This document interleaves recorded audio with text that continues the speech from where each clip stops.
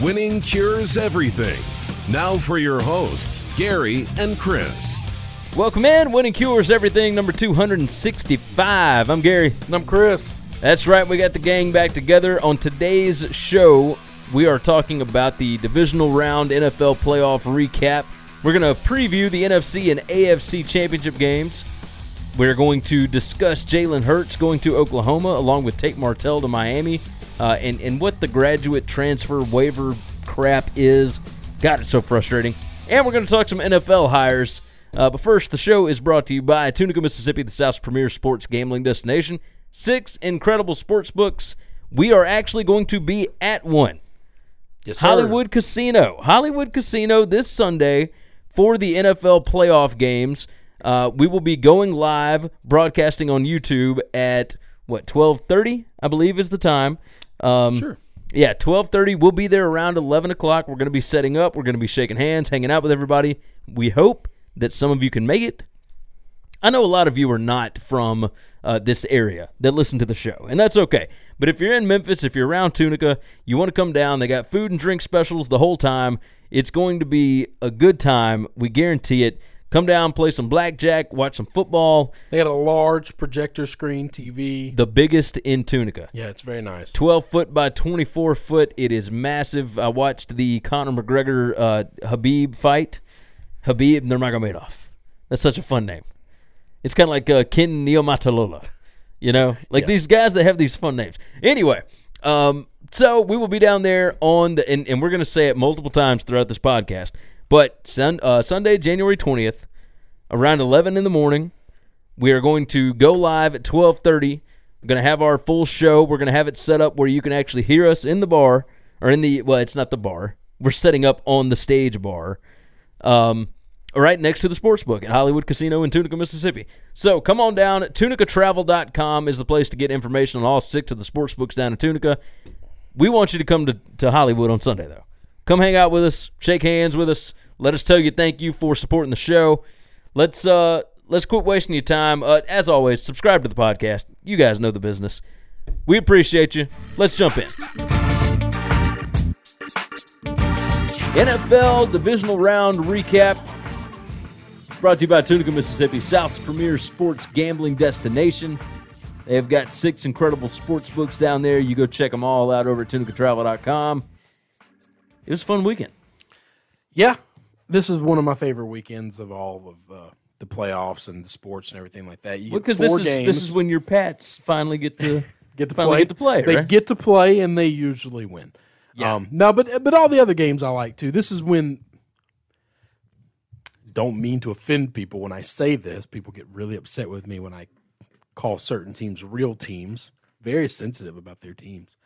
This is where the real teams play. Yeah. I mean, you got wild card weekend, and teams kind of slide into the wild card every year, and they are on like a hot streak, and they roll. And then they get into this weekend, and you kind of find out, oh, there's a reason these 4 teams got to bye. Yep. There's a reason from like week 5 on, we had these 4 teams as pretty consistently the top 4 teams in the NFL, and that's that. You are 8-0, by the way. I am 8-0. I figured you would lead with that. Well, I wasn't gonna lead with it. A little trying to humble myself. I'm actually very nervous about making every pick now. 62% over the year, which is my 2nd year in a row to go over 60% in the NFL. It's pretty bonkers. They don't build those big buildings that we bet in off of people winning all the time. I just feel like the wheels are going to come off eventually. And you only got 3 games left, so myself. Even if you lose these 3, it's not that dire. I know that, but it's still going to suck. Now next year is when you need to be careful. Yeah, well, it's a whole new year. And we'll a bunch of new hires and all that. Start at 0 and whatever, but 8-0 right now. 8-0 in the playoffs. Pretty damn proud of it. And over 62% on the year. I mean, I'm 3-5. I literally picked every game wrong last week. Well, yeah, you went against me on every game, which we don't look at each other's picks beforehand. The week before, you were 3-1, and we had almost all the same games. So yeah, it was a good week. What happens is the wild card teams look great, underdogs cover, and then they get into this round, and the teams with the bye just they're so much better prepared. Like I had people going at me on not really on Twitter so much as the YouTube comments where they were kind of saying, well, you don't have 2 weeks to prepare because you don't know who you're playing. It's like that's not how any of this works. To be able to work on your own game plans, you run a base defense and you run a base offense and you're putting together gimmick packages and special plays and all this stuff, and you don't care who you play. Well, and the staffs are so big now that you can actually have people scouting and setting up for either team. And that's right. And as soon as you know who the winner is of the team you're playing, you have a whole week of extra practice that nobody else got, but you got rest that you didn't have to get beat up on. And then you instantly say, Jerry, give me your package. Steve, throw yours away. It doesn't matter anymore. Yeah. And you just now start infiltrating these plays and you start game planning. You're like that much more ahead of everyone. The Chiefs knew at halftime of the exactly Colts-Texans who they were playing. Now that's about the only game that was a blowout where you said, I know who I'm playing. And the people in the comments that want to talk about how the Colts did not blow out the Texans. 21-7 is not a blowout. Come on, man. Like, that game was dominated. You knew the Texans had no chance of coming back in that game. Anyway. Like, either way. But, so let's get into this. There's one common theme that I found in all four of these games between the team that won and the team that lost, and it's something that kind of didn't happen throughout the season. We had high-flying offenses, tons of scoring, lots of passing, and not a lot of defense. But you and I, our entire life, we grew up, we're SEC guys. We forget about just SEC guys because Big Ten plays football this way, and the NFL has always been this way up until the last couple of years, where your best athletes are on defense, and the way to win football games has always been you run the ball, you stop the run. We actually have a T-shirt for sale. That's right. WinningCuresEverything.com/store. We've got the Run the Ball, Stop the Run shirt. That's right. We believe in that. And it's proven time and time again. It proved it all four of these games. The highest rushing team out of the four losing teams was the Colts at 87 yards. Yeah, which was uber surprising. That's right, because we thought they would run all over the Chiefs. Yeah. Ball control. So let's break down the Colts game. First three drives for the Colts, all 3 and out. We didn't see this Kansas City Chiefs defense all year look like this or do anything close to this. 3 and outs. Chiefs' first 3 drives, 2 touchdowns and a field goal. Ball game is over at that point. Because at that point, Andrew Luck has – and yes, we understand that these teams were all behind and had to run the football going forward. That's right. Now, the only team that didn't was the Eagles. Saints. Yeah, the Saints and the Eagles game. That's the only game that was flip-flop. But the game was – it's hard to say this. If you just take all the quarters and all the stats, it's the exact same, except the Eagles got all their stuff in the first quarter, and the other 3 teams got all their stats in the fourth quarter. Yeah. But really, they had 1 quarter, and it bookended the game, and then the other 3 quarters, they just got roasted. Mahomes throws for 278 yards, no touchdowns, didn't have to. They ran the football all over Damian Williams, the Colts. By the way, what a fantastic piece to have if you lose Kareem Hunt. Oh, Kareem Hunt, you going to kick somebody in the face? Yeah, we're going to let you go because we got this cat here that wasn't highly drafted and was kind of buried around in college in a roster where LSU, like Alabama, usually has 2, 3, 4 runners. He was not Leonard Fournette. He was not Darius Geis coming out. Yeah. He did not have that big shining star that everyone thought was going to be a monster. But Andy Reid's offenses have while that's my guy, I can't take too much credit. He's been doing this my entire life. If you're a running back for Andy Reid, you are going to look like a stud. Yeah. So I don't know if he would look this way if he was running for Arizona. Let's talk about the Rams then. Okay. C.J. Anderson. Holy mackerel, man! Look, I'm fat, so I can say this. C.J. Anderson's fat. He's a big boy. He's a big boy. He wasn't that way. He wasn't that size 2 years ago. I was amazed. When he came out of Clemson, he was a freak. I think this is a different dude, isn't it? Oh, no. That was C.J. somebody else. This ain't the same that was guy. C.J. Spiller. Yeah, I C.J. Spiller. apologize. Yeah. That was literally just off the I don't even know where C.J. Anderson I'm went to finding school. out. You talk about what you're going to talk about. But no, him coming in, he had been with, what, 3 teams this year? Yes. 3 non-playoff teams and got cut by all of them. Oh, he was from Cal. I remember him now. Yeah, he was from Cal. So I'm telling you, man, he was. Was he always that big? I don't think so. Don't remember that. But Eddie Lacy wasn't always that big either. Well, no. Well, see, here's the thing: at college campuses, you can control what these guys do a lot more easily, Yes. right? So, but when they get out on their own and they're expected to go do this stuff by themselves, Well, you have dietitians, you have weight trainers, you're literally under a coach's thumb almost every day, almost every hour. and of some every guys day. tend to do better in a scenario like that. Like Eddie Lacy, I think yes. did better at Alabama than he did out on his own, right? In Seattle, they were just trying to keep him under $3 bills, and they gave him like $100,000 bonus. Yeah, I think it was under 250. But yeah. I don't know, man.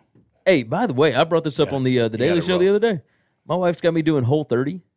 Have you heard of this Whole30 thing? Nope. So it's no processed foods, no processed sugars, and I thought it was going to be awful. Like no dairy, no processed food, no bread, but like we've had some pretty good meals, man. And my lunches have been like a sweet potato and some chicken and vegetables and whatever every day, and like fruits for snack and whatnot. Man, I am down 12.5 pounds in 2 weeks. I'm not even working out. I think I found them. I mean, it is I know where insane to they're me. at. They're under this beard. Either way, all back on to my face. C.J. Anderson, who was fantastic for the Rams against the Cowboys. Cowboys' defensive line was supposed to be awesome. Well, hang on. Let's finish up with the Colts-Chiefs game. Okay, go ahead. I'm sorry. 13-31, total blowout. Mahomes looked great. Yep. I mean, the Colts defense looked pretty strong going into this game. We thought, man, they're going to play some defense. We thought it was going to be a high-scoring game. It wasn't. And Andy Reid, still one of the best coaches in all of football. You're not just going to be a first-year coach walking into Arrowhead and saying, I'm taking this W. Doesn't happen. You're right. We'll get to the Colts game, or the Cowboys-Rams game. Dallas, total rushing yards between Dak and Zeke, 50. Everyone said, Rams can't stop the run. Zeke's going to run it all down their throat. Yeah, I think they forgot to do that. Yeah, I think Ndamukong Suh had a lot to do with that. I think Aaron Donald had a lot to do with that. Yeah. I think the Rams defense said, we didn't play this way all year because we didn't have to. Yeah. But we know in the playoffs, we got to stop Zeke. And if we stop Zeke, we stop the Cowboys offense completely. Oh, yeah, because if they can't run, They can't pass. they can't pass at all. Rams, between all the running backs, the 2 receivers that rush the football a lot, and Goff, 273 yards rushing right down the throat of this Cowboys defense that looked like nobody could score on them all year. Yeah. That has to be the most back-breaking, soul-crushing thing for the Cowboys. Now, if you go into this game and you lose a 13-7 ball game against the Rams, you throw your hands up and say, we got to fix the offense in the offseason. But because your defense was one of the best defenses in the league this year, Yeah, I agree with that. and you let a guy named C.J. Anderson that had been cut from 2 different teams on his 3rd team this year, nobody wanted. I thought he had been nobody- cut from 3 teams this year. Well, I know it was the Broncos. I know it was the Raiders. Who was the other team? Didn't he go to the Seahawks for a little bit? Oh, I have no idea. I think he was with the Seahawks for a bit and got cut. And well, no, maybe it wasn't them. Either way, I think it was 3 teams. So- so he was on his 4th team this season. He got Nobody picked up wanted in the him. middle of December. Yeah, that's right. And it was week 16. Nobody wanted him. They throw him on here. They say Gurley's a little banged up. We need somebody just to take some reps from him. And, by the way, Gurley looked good too. Maybe there's a reason Gurley looks so good. That offensive line was pushing this big, bad defense. These linebackers for the Dallas Cowboys are crazy strong, crazy fast, and crazy athletic. It did not matter. They got moved out of the way, and fat C.J. Anderson, he just rolled right through those holes. Just rolled through them. Totally broke their back, totally broke their spirit. If there's one thing that you do great, and you say, we're going to win this game, we're going to stand on this hill right here, and that other team just rips it from you, that has to be crushing. Yeah, I mean, it's pretty awful. I don't know what to do. Look, they won 10 games this year.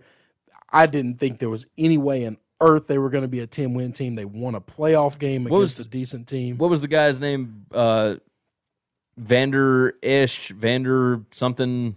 Vander Esch, from the guy from Boise. From Boise. Yeah. He was a very pleasant surprise. Oh yeah, I did not see him being that good. When they drafted him, I was like, what are they doing? No, that guy's a freak athlete. I didn't do enough draft homework on the small school kids, and that's just wrong.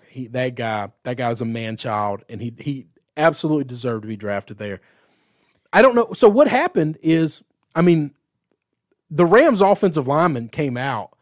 One of their offensive linemen came out and said, we knew every defensive scheme they were running. Yeah. We knew everything, every play they were going to run on defense. We knew it as soon as we walked out there, and we got checked into the right play, and we just took it away every time. Now, you hear about defenses doing that to offenses. Man, I've never seen an offense just say, oh, you're going to blitz here and you're going to do this, without it being Peyton Manning, Tom Brady, Aaron Rodgers, like that level. And that's that what level Sean guy. McVay has. Sean McVay was able to say, they're running this, run it here. They're doing this, check to this play, check to that play, and it worked like a charm. Scoreboard 22-30, close game. Dallas took a lead in this game, but they didn't have any control after the first. I'm like, once the Rams started scoring, then it was over. They could not stop them. Dallas got a couple of big busted touchdown plays, and to make it close. You know where I watched a lot of this game? No. Twain Steakhouse. Oh, there you go. Yeah. So I was over at Sam's Town. Good 16-ounce Delmonico ribeye. Yeah. No. That's what I'm talking about. I've been to Twain several times. So it was fantastic. Good game. We'll move on to my Patriots Chargers on to Sunday.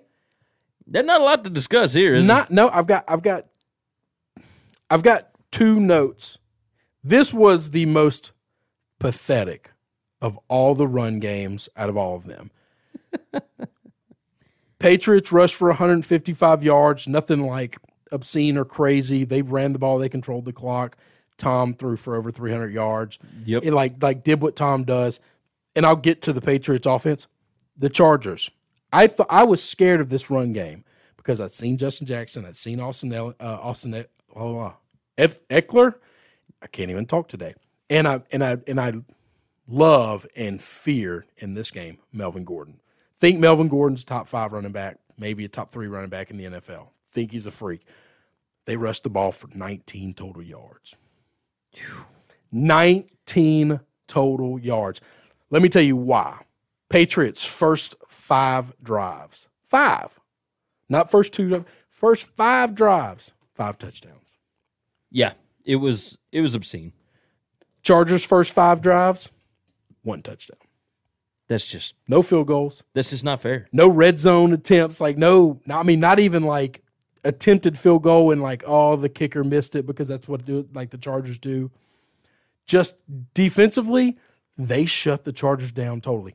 Now, why the Patriots were able to do that, I knew the second time they drove the ball down the field and scored with ease, I instantly knew this game's over with. And me and you have texted about this before, because the Steelers have a really bad habit of doing the same thing. I don't know this for a fact. I don't know that I've ever watched a game where Tom Brady's ever lost to his own defense. And why you come into Gillette on a playoff weekend and you go into a zone defense and you think Tom Brady is not going to pick you apart? Even at 41 years old, he can still read He's your still defense. the smartest guy out there. Yes. His body may not work as fast as his mind does, but if you play in a zone, it doesn't have to. It's not like Julian Edelman is crazy fast and can break away. Play him man to man. Yeah. Julian is tough as nails, but he's not quick. Agreed. I don't know how great of a route runner the rest of these guys are. I'm with you. Their best route run. Now you double team Gronk, which they did, and then you play everybody else straight up. And even then, I don't know that Gronk is. But no, you still have to double team because he's big and strong. Yeah. Not because he's fast. because Well, he's I'm not saying he's anymore. fast. I don't think he's. I think he's a shell of himself. Oh no! right If you still played him man to man, he's still bigger than anybody that can guard him, and That's true. You can just cover him, and he'll just go up on top of He's it. bigger than anybody else on the football field. That's it. So but they blocked with Gronk all day long. They just picked apart systematically a zone defense. I'm not a professional football person. I don't do that for a living. If I did, and I worked for a team that planned to play the Patriots, and they said our game plan is to go in to be a zone, I would go to the owner and say, whoever's making this decision needs to either be fired now or brutally chastised until they change their mind. I mean, I don't know how to devise the defense to stop them, but zone will not do it. I've watched it for 17 years. It's never worked against them. But the team that – so this was the perfect better coach and better quarterback are always going to win, right? Yes. This was not because the Patriots' defense was so much better or anything like that. This was very simple. Phillip Rivers and Anthony Lynn is a worse combination than Tom and Bill. Correct. That's just the way it is. No. But I thought Phillip Rivers would put up a showing. I was excited to actually, like I said, I thought so too. I had the Chargers +4. I like Rivers. I want to see him finally break through this barrier. As long as Tom continues to play, I don't know that he's going to. No. And I'll do this. That might not be on Phil's fault. Like if you play a better defense against him, maybe he's got a fighting chance. No, but once you're down 3 touchdowns, it's 35-7 going into halftime. Yeah, I mean it's. I don't know what you do with that. I mean, and on top of that, I mean there were fumbles, like fumbled punt returns and all sorts of stuff. Like they were like just 3 mistakes. or 4 crucial spots where they got delay of games. Oh, you can't do that. Yeah, 3rd and 1. Now it's 3rd and 6. It's a big deal. Mental mistakes throughout this game, and I wonder if it was the weather, along with being in Gillette. Yep. I think it was just a bad spot for him. And again, we talk about this multiple times when we're doing the gambling picks. The West Coast team coming East Coast for a noon kick, right? So Brett Musburger pointed that out on Twitter. 3 weeks in a row, the Chargers went West Coast to East Coast for a 1:00 game. They did it week 17. Then they did it against the Ravens. Week 17 was Denver. Oh. They played the Broncos. So he said it was 3 weeks in a row, so that didn't make any sense. They wouldn't play 3 teams from the East Coast. Well, it would have had to have been week 17, but you're right. They played Denver. I don't know where Brent got that from. Irrelevant. Back-to-back weeks, they had to go there. And my argument is this. Shame on the organization. When you beat Baltimore, you immediately stay in Baltimore for a week. You get used to the cold weather. You've got 1,000 stadiums that you could play in between Baltimore and New England that you could practice in. Yeah, but that costs money, and that's such bullcrap, though. That's such bullcrap. You're in the playoffs. If you win that game, you go play Kansas City, a team that you beat already once in Arrowhead this year, to go to the Super Bowl. You know my feelings about the Chargers. You don't care about that little bit of money in the grand scheme of the season. Yeah, but Spanos he ain't wired like everybody else, man. And I think that's a lot of the reason why Rivers has not been to a Super Bowl. You might be right on that, but that's on the organization. Them being tired from traveling back and forth.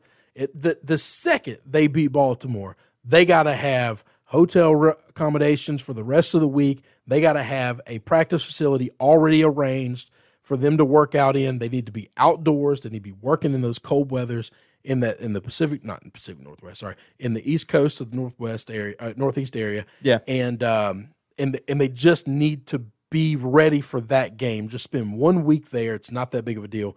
That's on the organization. Let's jump to Eagles Saints. Best game of the weekend. Yeah, the Saints could not have looked worse to start the game. I've never seen we've seen not wild card teams, teams that got the bye week look rusty. I've never seen this. No. I mean, this was Drew Brees opened up first play of the game interception. Well, this is why fumbles, bad snaps. Yeah, this is why you don't, like, if you've got the bye, maybe you don't rest the starters the last week. That's right. I do agree with that. It had been 3 weeks since they played meaningful football. Correct. And even then, it probably hadn't even been that long. They were playing week 16. They were still playing week 16. Yeah, they played all the starters week 16. But you're right. Week 17, if you got the bye, you got to play guys because you can't take that much time off.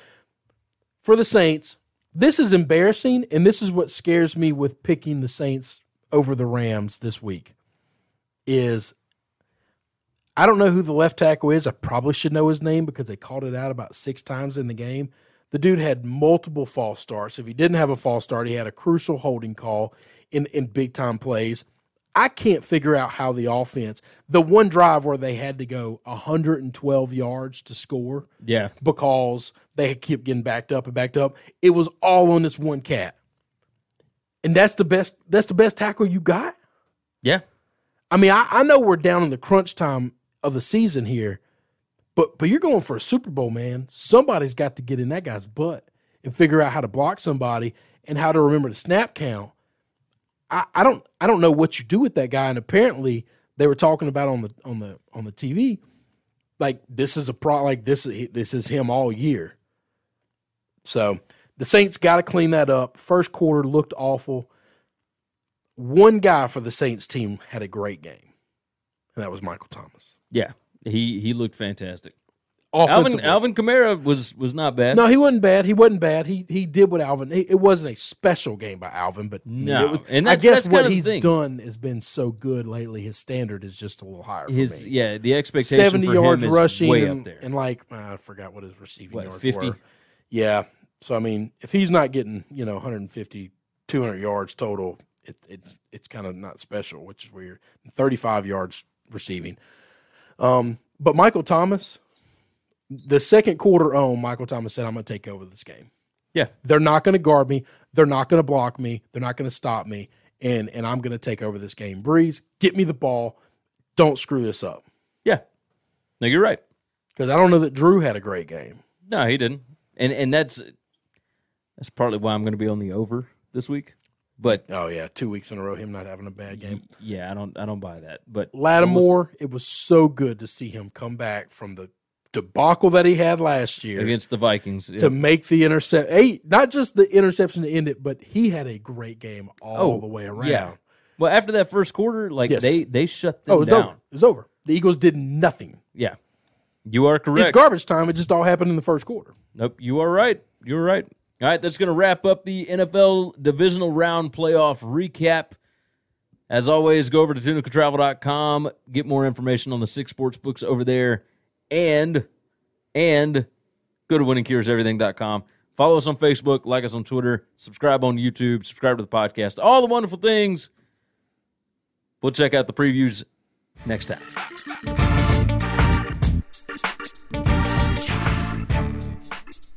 All right, NFL playoff previews. This is the NFC Conference Championship game preview. The Rams against the Saints. It's from New Orleans. It's brought to you by Tunica, Mississippi, the South's premier sports gambling destination. We got 6 incredible sports books down there. You can go check them all out. Remember, this Sunday, we are broadcasting live from Hollywood Casino. Make sure you come on down. We are recording at 12:30. We're broadcasting it live onto YouTube. So if you're on YouTube, if you're a subscriber already, absolutely come join us, hang out. If you are going to be anywhere around the Memphis area in person, come down to Tunica. They got food and drink specials, all kind of things. We will be there around 11 o'clock in the morning, and we're going to hang out until time to record at 12:30. We will broadcast live on YouTube and Twitter.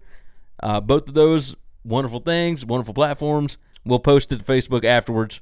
We'll get there. But yeah, I think we're going to have a good time. I'm excited about it. It'll be fun. We've never done it before. And so this will be a first time you'll be able to hear us. It may be a huge embarrassing failure. But be gentle. But we will have fun one way or another. Regardless of anything else, we're going to have a good time. We want to shake your hand, come out, hang out with us. Tunicatravel.com is the place to find more information on all 6 of the sports books. Let's talk about the game. You got a feel for this yet? Yep. Start me off. Well, I mean, now if you're not asking me to do a big breakdown, it's very, very simple. It's Jared Goff or Drew Brees. It's as simple as that. I think because Sean Payton was Sean McVay before Sean McVay was born. Yes. I think both of these guys are two elite level coaches. I think these teams are made up defensively. The Rams have much more star power, but I don't know that they're that much better. No, I think I agree with you. I don't believe that they are the Rams are better than the Saints. I think the Saints have proven they are the best team in the NFL. Yes. Correct. And it doesn't matter who plays for them. I think their scheme is really good. I'll tell you what I like about this game. It is two offensive coaches that are not scared of going for it and going against the norm, right? So with the Saints and the Eagles, the Saints are down, and they're down 14-0, and it's 4th and 2, and you're in a perfect spot to just kick the field goal and get the points. And Peyton says, "Nah, I'm good. Like, we're going to go for this. Like, I trust my offense. They went for a fake punt earlier. Yeah. Same scenario. I fully believe that the Saints are the best team in football.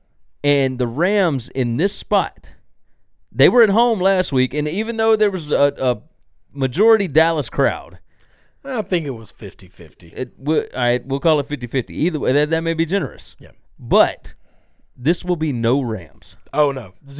Zero L.A. Charger or L.A. Rams fans will be in attendance. It affected them the first time. This time, I don't know that it'll affect them as much, but it still has an effect on you. Is it strange? Is it any coincidence that 3 of these 4 teams, all 4 of the teams left, are 4 of probably the 4 best coaches in football? We might agree with that. I can't think of anybody else that I would put with these guys. Like the Kyle Shanahan maybe, but he's not there yet. And then some of the older guys that have kind of been around and done some special things, they're not consistent enough. Well, I mean, is Sean Payton consistent enough? Yes, absolutely. Sean Payton is. In my opinion, I will take Sean Payton over. I'd probably take him over Andy Reid. I don't like saying that because I love Andy Reid. Well, if I had to choose between these 4 guys, Sean's Payton's my third. He's only I would take him over Sean McVay if you're talking about 1 year. Well, here's the thing, right? Sean Payton 3 years ago, you're thinking, it might be about time. Man, he just won a Super Bowl. It would only be about time because he didn't just win a Super Bowl. He won the Super Bowl in 2007. Yeah. That's been 11 years ago. Well, 3 years ago, it was only 7 years ago. Even still, the Saints had not. I mean, they were 8-8, 7-9, 9-7 every season for about 4 or 5 years there. So it's not like this team has just been a juggernaut every year. Well, no, but neither are the Chiefs. But Andy Reid has won and made the playoffs every year that he's been in Kansas City. So they made the playoffs last year? Yeah, they did. They got put out by the Steelers. Yeah. I mean, they have made it. Well, no, they got put out by the Titans last year. That's right. But that's what I'm saying. They make it all the time. Andy Reid wins in the regular season every year. Peyton hasn't. Yeah, but when Peyton gets into the playoff, it's a whole different ball game. Anyway, so then you've got the 4 coaches. 3 out of these 4 teams, I would say, have the best home field advantages in football. New Orleans and Kansas City and New England. New England, yeah. Yeah, you're probably right. I mean, I would take those 3 places over Pittsburgh, who has a great home field. Great Baltimore, great home field. I still think I would be more afraid to go into Arrowhead, the Superdome, and Gillette. Just the numbers show those teams just don't lose there. Yeah, no, you're right. It's no coincidence that you build a good home field crowd, you have good coaching, you can figure this thing out. Yeah, no, you're right about that. 3 of the 4 crazy elite level quarterbacks. Yeah. What is the over-under in this game? Over-under in this game is 57 right 57. now. Oh, that's right. We're recording this on Wednesday, and so that's what the number is today. I got 57. So let me go on and tell you. I'm going to give you my pick now. Okay.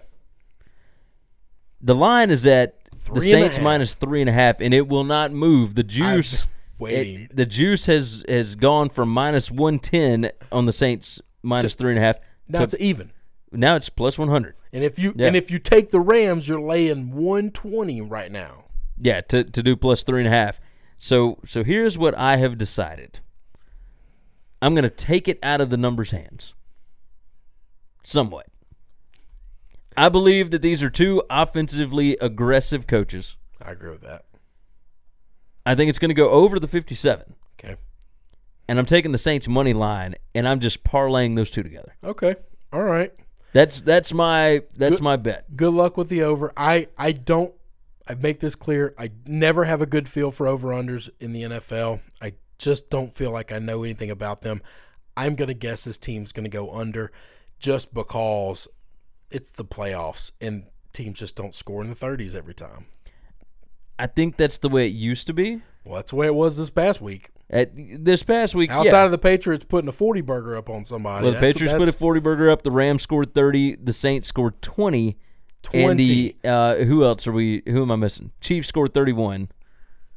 Who am I missing? That's it. Those are the four winners. Yeah.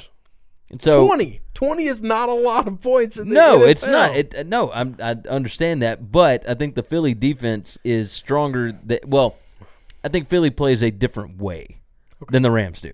I think the Rams are going to be aggressive offensively, and they're going to score points, which will make the Saints more aggressive and make them have to score points. I think this will be a close game throughout.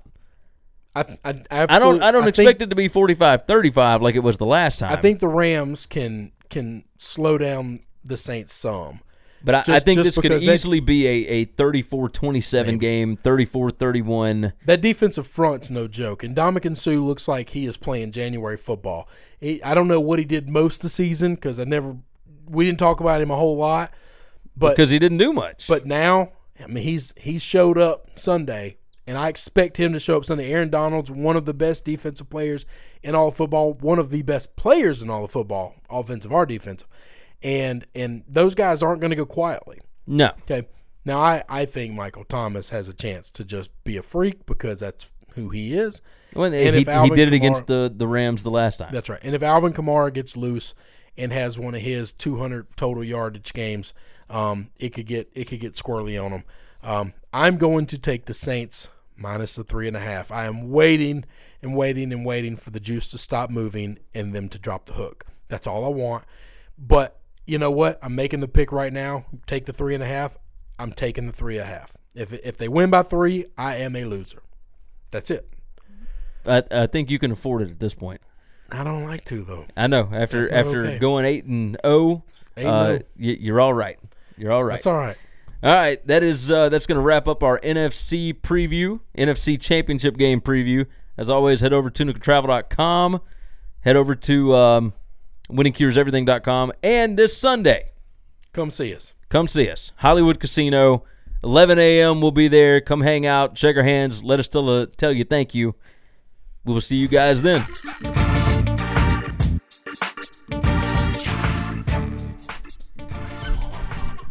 AFC preview. Yeah, I can't talk.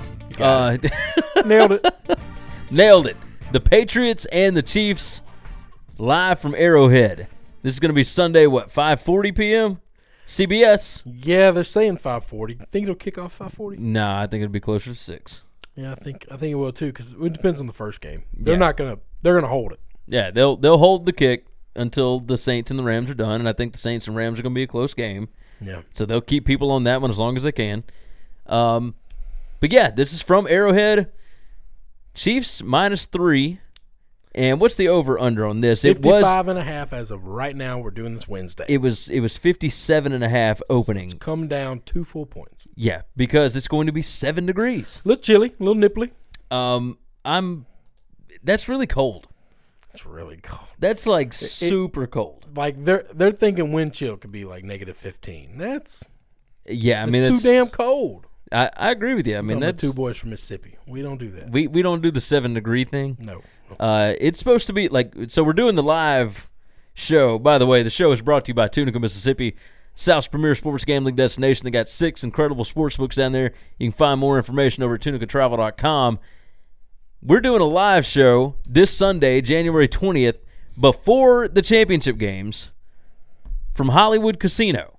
We're going to be set up at the Stage Bar, going live on YouTube and Twitter at, 12:30? Yep. 12:30 p.m., and we're going to run for about an hour. We'll be done about 30 minutes before the first game kicks. Come out there. We're set up right next to the sports book. It's going to be a good time. Food and drink specials. Hopefully you will all come out and enjoy it, play a little blackjack during the game. It's the South's biggest projector screen. Yep. 12-foot by 24-foot. I'd say massive TV, good, nice area, plenty of places to Have you sit. had the food there? No. The food is fantastic. And I know I'm on this whole 30 diet right now, but Sunday's going to be my cheat day. Those are the Lord's carbs. I'm telling you, the chicken wings are awesome. They got buckets of beer for $12. $12. I know how much the booze cost. Yeah, because it's $2 a beer. I have done that. It's fantastic. They got awesome fries, nachos, personal pan pizza things. They got hot dogs. They got all your favorite bar food, and it's all dirt cheap. I'm talking. Check this out. Me and a bunch of guys went down for the McGregor-Habib fight. Had 6 guys to feed all of us and to just drink as much as we wanted. Cost about $45. That's pretty good. We had food left over. Yeah. And it cost $45. It was awesome. So come out, hang out with us, get some food, listen to the show. We're going to have a speaker set up so that you can actually listen to us. It's going to be a good time. 12:30 is the go live time, but we'll be there about 11 o'clock. Come shake our hand. Let us tell you thank you for supporting the show. Now, let's get back into the preview. Let's jump into this thing.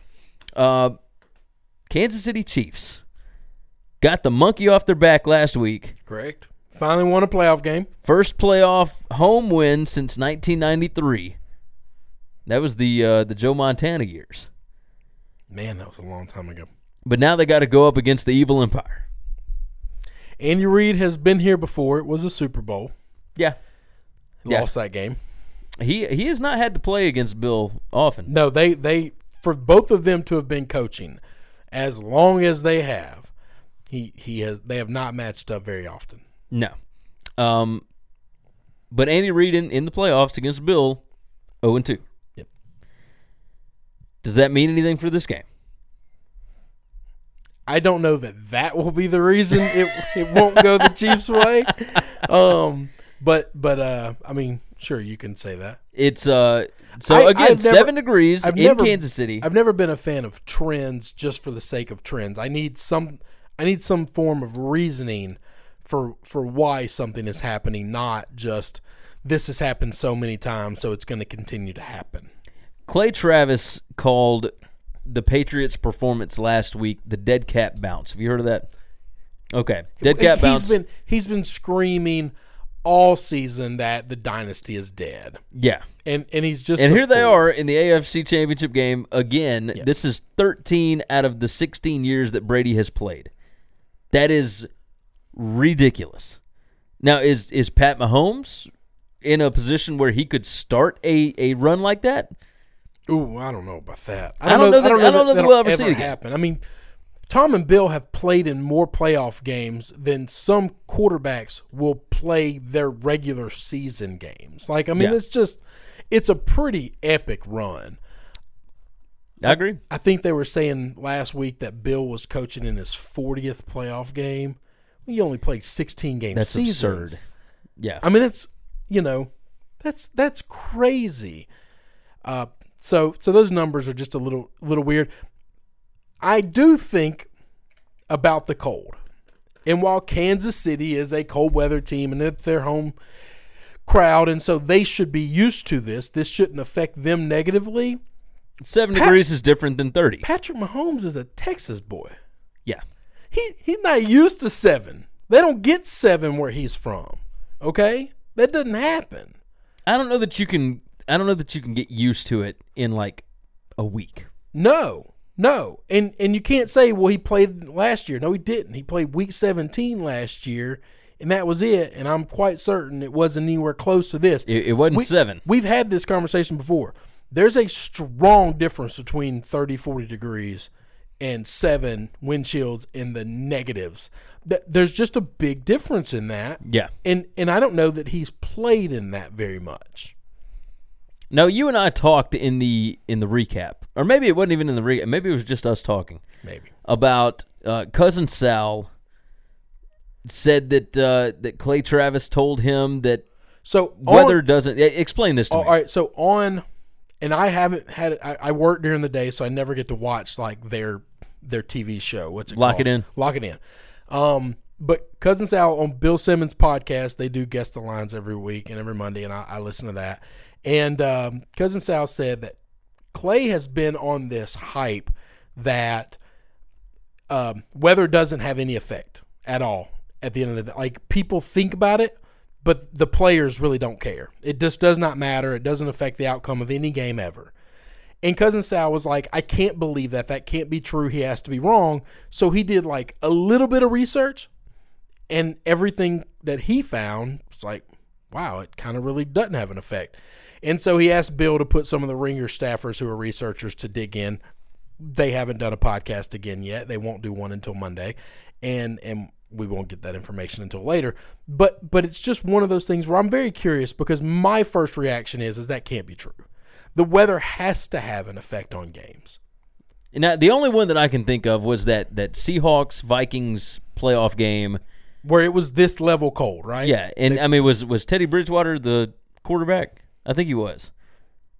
You don't think Sam Bradford was the quarterback? No, I don't think so. I think this was Teddy Bridgewater, like maybe his first season starting. I don't remember the quarterback, but I remember. But I remember it being like 10-9, and they missed that super short field goal.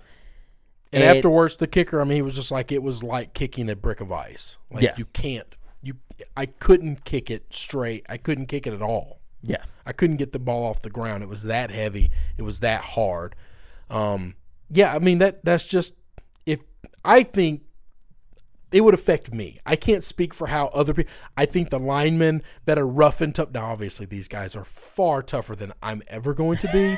But like, they're like, I'm going to go out here in a t-shirt, and it's not going to bother me. Man, you are crazy. The first minute one person slaps my cold arm, I'd be on the ground in tears, just going, I'm going home. Like, I'm not going to the sidelines. I'm going home. Yeah, I'm with you. I'm not doing that. You're calling in sick. So, does the cold have more of an effect on, because Gillette, I think, doesn't do 7 often. Yeah, but they've done it enough. I don't think. But are there enough guys on this team that did it when it was a common thing? Here's the people I think it needs to affect, or it does affect. I don't think linemen tend to have much effect unless the ground is swampy or frozen. I don't think defensive or offensive linemen have any effect. And I don't think we're not looking at snow, right? No. Well, they'll have the game covered, and it's supposed to snow all week, but the day it's supposed to be sunny is Sunday, so the field will be covered. I don't know what that means, because they do play on real grass. If you put a cover over it and then take that cover off, is it going to be like marshy, swamp? I don't know. I'm not a turfologist. I don't handle that stuff. But I think the running backs can handle it just fine. The receivers, I wonder, can they get in and out of the breaks? Or the fast twitch muscles that they need to have to run precise routes to get open? Are you able to do that? And then I think quarterbacks, can they handle it? Because they're the ones that mentally have to do so many things. Yeah. And when you're that cold, does it affect you? Tom has done this multiple times over and over again. There's no question in my mind this will not affect. It might affect him physically. It might be, I'm 41 years old. My body doesn't handle it that well. Yeah. But the mental mistakes will not be there for him. It absolutely could. Don't know that it will, but it could affect Patrick Mahomes. I don't think he's ever played anything like this. No, I think you're probably right. When he played college ball in Lubbock, they didn't get much weather like this. No. I don't know that he's used to it, and I mean, we'll see. I'm still going, I'll go on and give you my pick now. I'm going with the Chiefs -3. Okay. I think they got the monkey off their back last week. I think this week that place will be absolutely fired up, right? I think it will be a and it's not that the Patriots haven't seen this before, but I also know that the Patriots are 3-5 on the road this year. That I don't know why I'm giving you the numbers. Yeah. He's also Brady is 1-4 in AFC Championship games on the road. That's that. He's 3-4 in road playoff games in his career, and 1-4 in the last 5. Okay. I think what that tells me is it's a coin flip game of if he's going to win or not or lose, and he's played an odd number and he's lost one more than he's won. I think that's what that tells me. Well, I mean, he's lost 3 more than he's. No, you're just saying talking about 3-4. Oh, he's okay. 3-4, Gary. Right. He started out 2-0. Yes. Yeah. He's 3-4, and now he's 1-4 in the last 5. Yeah. So well, I mean, if we're just going to pick and choose the numbers, I mean, which I'm ones just going we're by going to the look more at, which ones recent not. one. Like That's right. his road record. Just go by the ones that sound right. I'm going to go by all of them. I'm going to look at his entire body of work. Yeah, but he ain't the same guy that he was when he first started. They're not going to play the same game they played last week. It doesn't matter if he's the same guy or not. This is a different game plan for every week, much less year to year. Agreed. I'm not saying it's the same game plan. I'm not saying anything like that. Pats are going to whip their ass. Let me just go ahead and put that out there. This is going to be a thrashing. You saw what happened last week. Now, it probably won't be. It'll probably be a close game. I'm rolling with my Pats. I think defensively they're going to find a way to slow this game down. I have no idea how they're going to do it because I'm not as smart as Bill Belichick. But I think they're going to ask Mother Nature for some help. He's got a game plan in mind that's going to slow this team down. If the defense plays the way they played last week, they will bend but not break, and they will do exactly what they did last week. And I think the offense will be ready. I don't think this defense is going to do to the Patriots what they did to the Colts. I agree. I think they'll get the ball out way faster. I think they'll run a far more complicated offense, and I think they will control this game from start to finish. I do not think the weather will hurt the Patriots in any way, shape, form, or fashion. People want to continue. So everybody got on Tom about, he's playing like everybody hates us, nobody thinks we can win stuff. He needs to stop that. Well, wait a minute. Almost every analyst in the nation picked the Chargers to upset the Patriots last week. Yeah. And instantly, when they saw it was a bloodbath, was immediately going on Twitter and picking the Chiefs to win this week. How is that not correct in what he's saying? Everyone hates us, and everyone's picking us to lose. They all think we suck now. You know what? You keep picking. Look, I made it clear I'm not betting against Nick Foles anymore because I don't know how he's doing it, but he's winning games. If he doesn't win it, he's covering games. And I've been right when I blindly just throw all the numbers out. Every number in the world tells me Tom Brady and Bill Belichick, it's just not smart to bet against those guys. Yeah. Now, so let me give credence to what I have heard Patriot people talking about, media members that cover Boston sports teams, about why their road record looked the way it looked this year. If you go back and watch those games, every time it looked like Tom was about to get hit, he just went down. They all were talking about how Tom is just playing the regular season now just for January. He does not care at all about the regular season anymore. He's 41 years old. He's not taking these hits in September or October or November or December. He's just not doing it. So when he goes into Tennessee and when he goes into Jacksonville and the defense gets up after him, when he goes into Detroit and they get after him, he's just going down. He's throwing the ball away and he doesn't care. And if they lose that game, he does not care. He wants to win every game in Gillette. He owes it to every fan there to give them his best, and he's always done that. And then I think other than that, he does not get me to January, and let's roll. Let's go. Okay. So this has turned into NBA, the Warriors.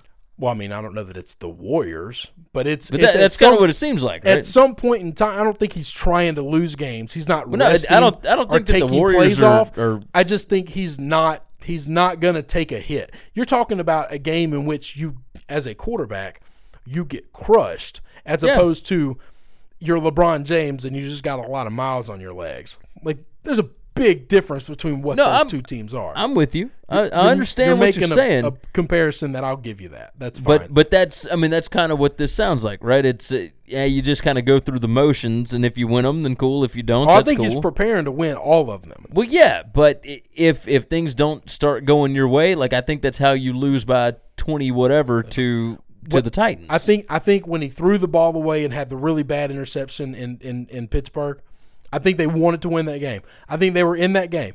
I also think he thought, man, this is November, and I'm not taking these hits. Yeah. I'm going down, and if I can throw the ball away to save the down, I'll save it. Oh, it got picked off? All right. We'll get him next time. Yeah. You might be right. Because he stood in the pocket against the Chargers. He didn't slide. He didn't go down in that game. He stood in the pocket. He took big hit after getting the ball off. They just couldn't get to him in time. He got the ball off too fast every play, and it was sharper and crisper than he'd looked the entire season. And I don't think that's just him picking apart the Chargers. I think mentally he was just This is when it matters. Yeah, I can understand I think that. Sunday's going to be the exact same thing. I don't think this Chiefs defense is very good. I think they looked great against the Colts. This was a Colts team that was 1-5 and went on a run. Yeah. And you know what? There's still that same 1-5 team somewhere deep down inside them. Yeah. Patriots might lose this game. The biggest difference in this game won't be because he's 1-4 in his last 5 road games, and so therefore he's whatever. That won't be the reason they lose this game. No. Obviously, everything has to go right for the Chiefs to win the game. I'm not saying that it's just because he's on the road. I'm saying off of that. The biggest difference in this game is there is no Kareem Hunt. Hunt lit up the Patriots the last time. Yeah. Can Williams do something different to the Patriots that Hunt did not do? I don't know. I know this. I was terrified of Melvin Gordon last week because I think Melvin Gordon is elite level good running back. Well, but if the Patriots get out to a 21-0 lead or whatever, then yeah, obviously that takes Williams out of the equation. Yes, but I don't think that happens. If it's a close ball game throughout and the running game is still an option, which it was not for the Chargers. That's right. If the running game is still an option, is Williams the hard-nosed running back that can get those extra yards for you? Probably. Against the Patriots' run defense all year, people have been able to run on them. Yeah, and I don't know that Hunt was never that guy. Hunt was the in-space guy. So Bill takes one guy away every game. That's just what he does. He goes up against the Steelers. He takes Antonio Brown away. He didn't care if Le'Veon Bell got what he wanted. He didn't care if Juju Smith. Sometimes he couldn't. Didn't care. He said, I walked in there and Antonio ain't getting his. I think the guy he's going to stop is not Hill. I think it's going to be Travis Kelce. Because I think Kelce makes the whole thing work. He opens the middle, which destroys them, which cuts them into a lot of pieces defensively when you can put a big body across the middle like that. That's who I think. But once again, man, I don't know what he's going to do because I didn't foresee the defense that they played against the Chargers scared me to death. It was all-out blitz every time with one safety in the back, and I thought they complete a pass, it's a touchdown. Nobody can stop these guys. And it was just one of those things where he was like, let them complete a pass. And they couldn't. They couldn't do it. So I don't want to pretend like I know how they're going to cover them. I'm just guessing. The answer is you either take away Hill or you take away Kelce. I think the way they've played in the past, I think they'll take Kelce. Hill is who scares me the most. Well, yeah. If I was coaching the team, I wonder if there's a thing where we can't take Hill, so let's just let him get his. Like, let Hill do his thing, but Kelce is what makes the – And when they get in the red zone, we shut everybody down. Yeah. I mean, that's the way it works. All right, what about over-under? You think whether cuts this thing under? No, it's 55.5, and I think both these teams will score. I don't think the Chiefs are going to do what the Chargers did and just roll over and lay down. But I do think the Patriots can score every other possession. I mean, I think this is going to – it won't be what the first matchup was with these two teams. No, what was that, 83 total points? Yeah, I mean, they both hit No, it was 40 to. It was 43-40. 43-40. That was it. 83 total. Yeah, I don't think we're seeing that, but I could easily see both of these. I mean, I could see a 28-31 ball game. Yeah, absolutely. I mean, I think it's going to be higher scoring. I don't know that the weather. I would love the weather to be a factor, because if it's a factor, I think it hurts the Chiefs. But if it's not, I think it's an even game. Yeah, and anything can happen. Anything can happen. That's a far cry from 5 minutes ago when you were like, Pats are going to whip their ass. They're still going to whip their ass. I believe that. All right, that is our AFC preview, AFC championship game preview. I keep forgetting the championship game part. But this is for the AFC, so it's whatever. As always, brought to you by Tunica, Mississippi, the South's premier sports gambling destination. 6 incredible sports books. You can check them out at tunicatravel.com. We are going to be at Hollywood Casino this Sunday, January 20th, going live at 12:30. We'll be there about 11 o'clock, shaking hands, kissing babies, all the wonderful things. They got food and drink specials all day. I'm talking dirt cheap, and the stuff is actually really good. Come hang out with us. We'd love to see you. We will see you on Sunday.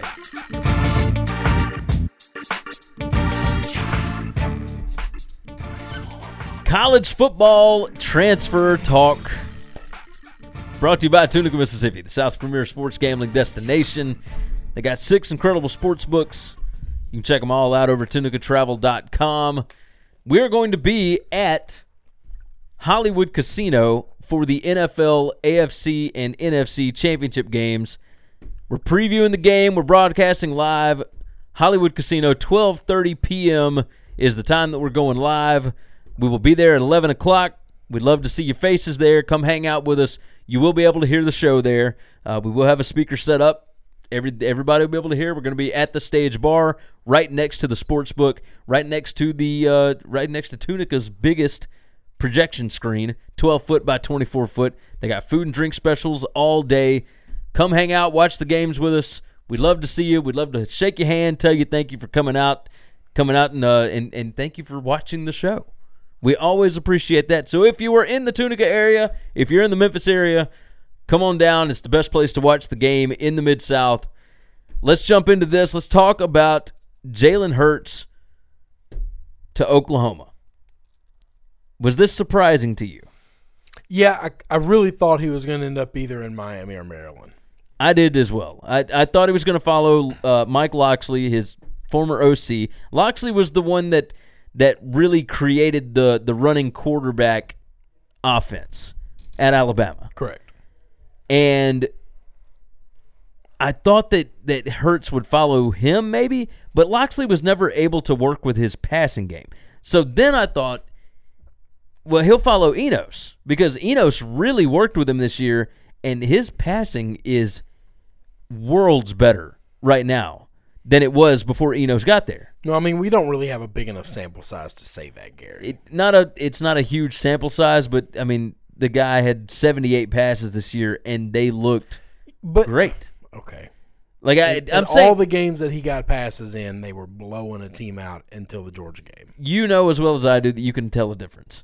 You can tell a difference in how a guy throws a football. Maybe. I guess I didn't pay that much attention. My biggest thing was not he would want to go to Oklahoma. I kind of thought Lincoln Riley would kind of get a better quarterback than him. Who? I don't know. That's the thing. I don't know. I mean, you don't think he can't recruit the number one quarterback in the country? Well, he already did, but he's not getting there until the summer. But that's my question is like, so do you think Jalen's going to start? Yeah, Jalen's going to play this whole year. The idea behind Jalen coming to Oklahoma, that's why they got rid of Austin Kendall, right? They are not got rid of, and now they're trying to block him. That's something else we're going to talk about here in a second. Yep. But Kendall already knew the system, already knew everything, but that's what Riley does is he builds a system around the player that he has. I got you. And with Hurts, he's got an experienced guy that's already been through the wars. No, not knocking Hurts at all. No, I'm with you. How funny is this? It's kind of the back and forth that we used to be. Hurts is drastically different than Baker and Kyler Murray. Agreed. I mean, just obscenely different than those two guys. Yeah, Baker is an all-time passer. Kyler is all-time passer, but is also super fast. No, I'm he's talking super fast, speed demon fast. But he can throw the football with the best of them as well. Yeah, absolutely. Absolutely. Trying to put Hurts in the category of those two guys is just not. It's not fair. That's not okay. They're just different guys. Now, there will be people that set the expectation level of that because of what Riley has done with those first two quarterbacks, right? Like, they will expect he's probably going to be a Heisman finalist and he needs to make the playoff. Shame on those people. I don't think if that's needs the to be level of standard for success, then shame on you. Because, you know that's what will happen. 4 teams get to go to the playoffs. That's it. That's the list. Well, Oklahoma's made it the first 2 years of Lincoln Riley's tenure. I get that, but to assume that he's going to do it every year is just not okay. No, and that can't be the standard. I am on your side on this. I agree with you.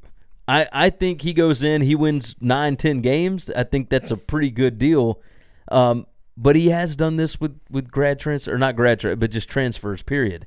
He's done it with transfers before. Well, that's what Hurts is a grad transfer. Yeah, but I'm saying the other guys he had at least for a couple of years. Kyler sat behind Baker. Baker had a couple of years. That's right. So, but they both came from different places. Kyler came from Texas A&M. He did not look like near the quarterback at Texas A&M that he turned into at Oklahoma. And Baker Mayfield looked really good at Texas Tech, but he turned into a whole different beast at Oklahoma. I can only imagine what Jalen Hurts will look like when he gets done in Lincoln Riley's system. Correct. I think this was a move that may have made him millions of dollars. Oh, it could have made him an NFL quarterback. Yeah. I think Riley is that good. The NFL game respects Lincoln Riley's offense so much. And I think that might have been part of why Hurts decided to go this route. Oh, I absolutely agree with that. Now, if you think you can go in this system and you can look really good and you can win, this is the right move. It was surprising to me because I didn't think it was an option. I figured Lincoln Riley would have gone after a quarterback that fit his system because the last two guys looked a lot alike in how they played. They're both undersized, and they both moved pretty well, and they both could sling it with anybody. Yeah. At one of these days, we're going to talk before the NFL draft because, by the way, are we going to the NFL draft? It's in Nashville, right? Yeah, I don't know about that. We'll see.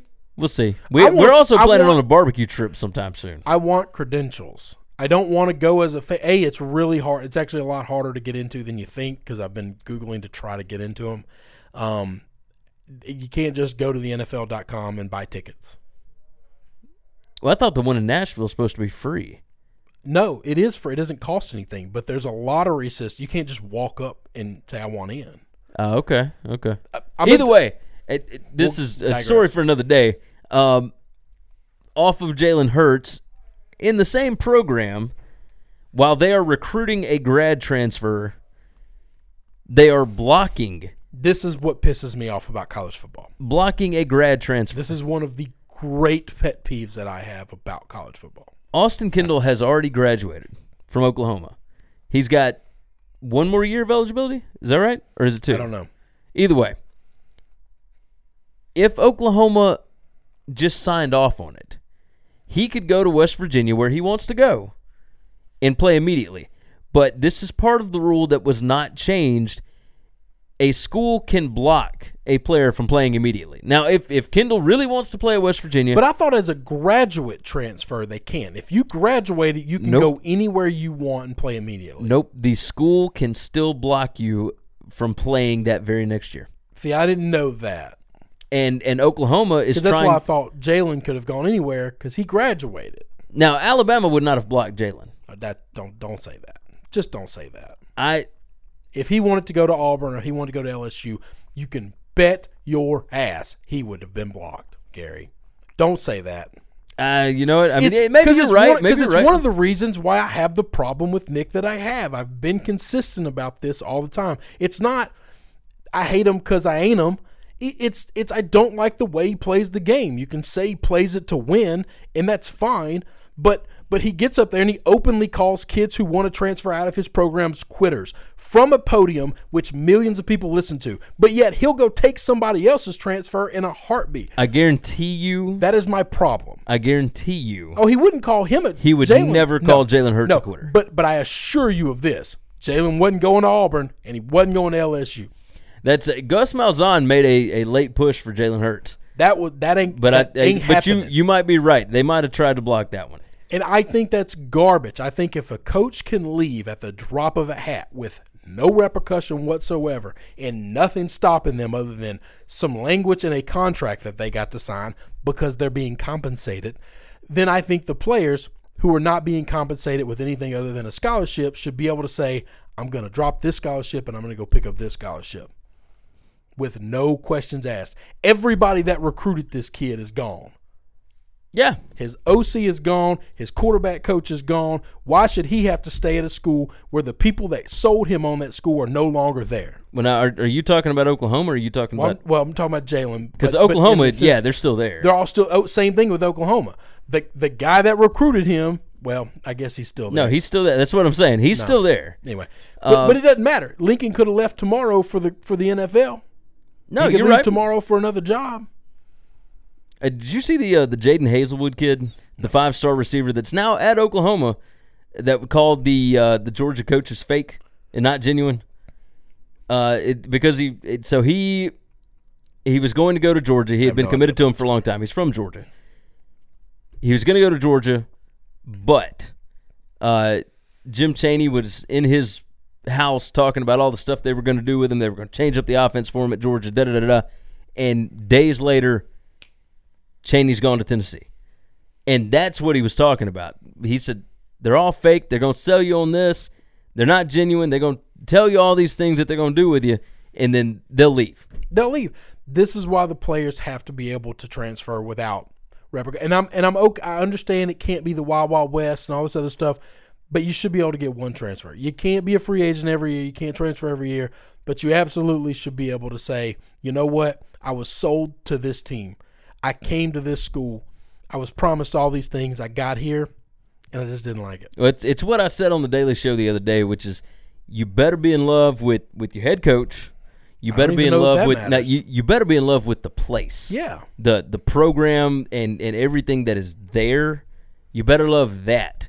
Don't fall in love with the coach. Don't fall in love with this and that. Now, the coaches obviously will have to make a difference if you're wanting to play at the NFL, right? But you better love the place that you're going, because there ain't no telling who's going to be there by the time you're gone. That's the problem I have, is the coaches can leave at will. Yeah. So they should be able to as well. So back onto the Austin Kendall thing, which is basically what we've been talking about. Sorry about that. Yeah. Oklahoma's blocking him. They're blocking him from anybody that is on their schedule for the next 2 years. Yes. And I hate that rule. I think it is completely ridiculous, because if the kid was good enough to beat you, good enough to win your starting job, then you wouldn't be letting him go. That's right.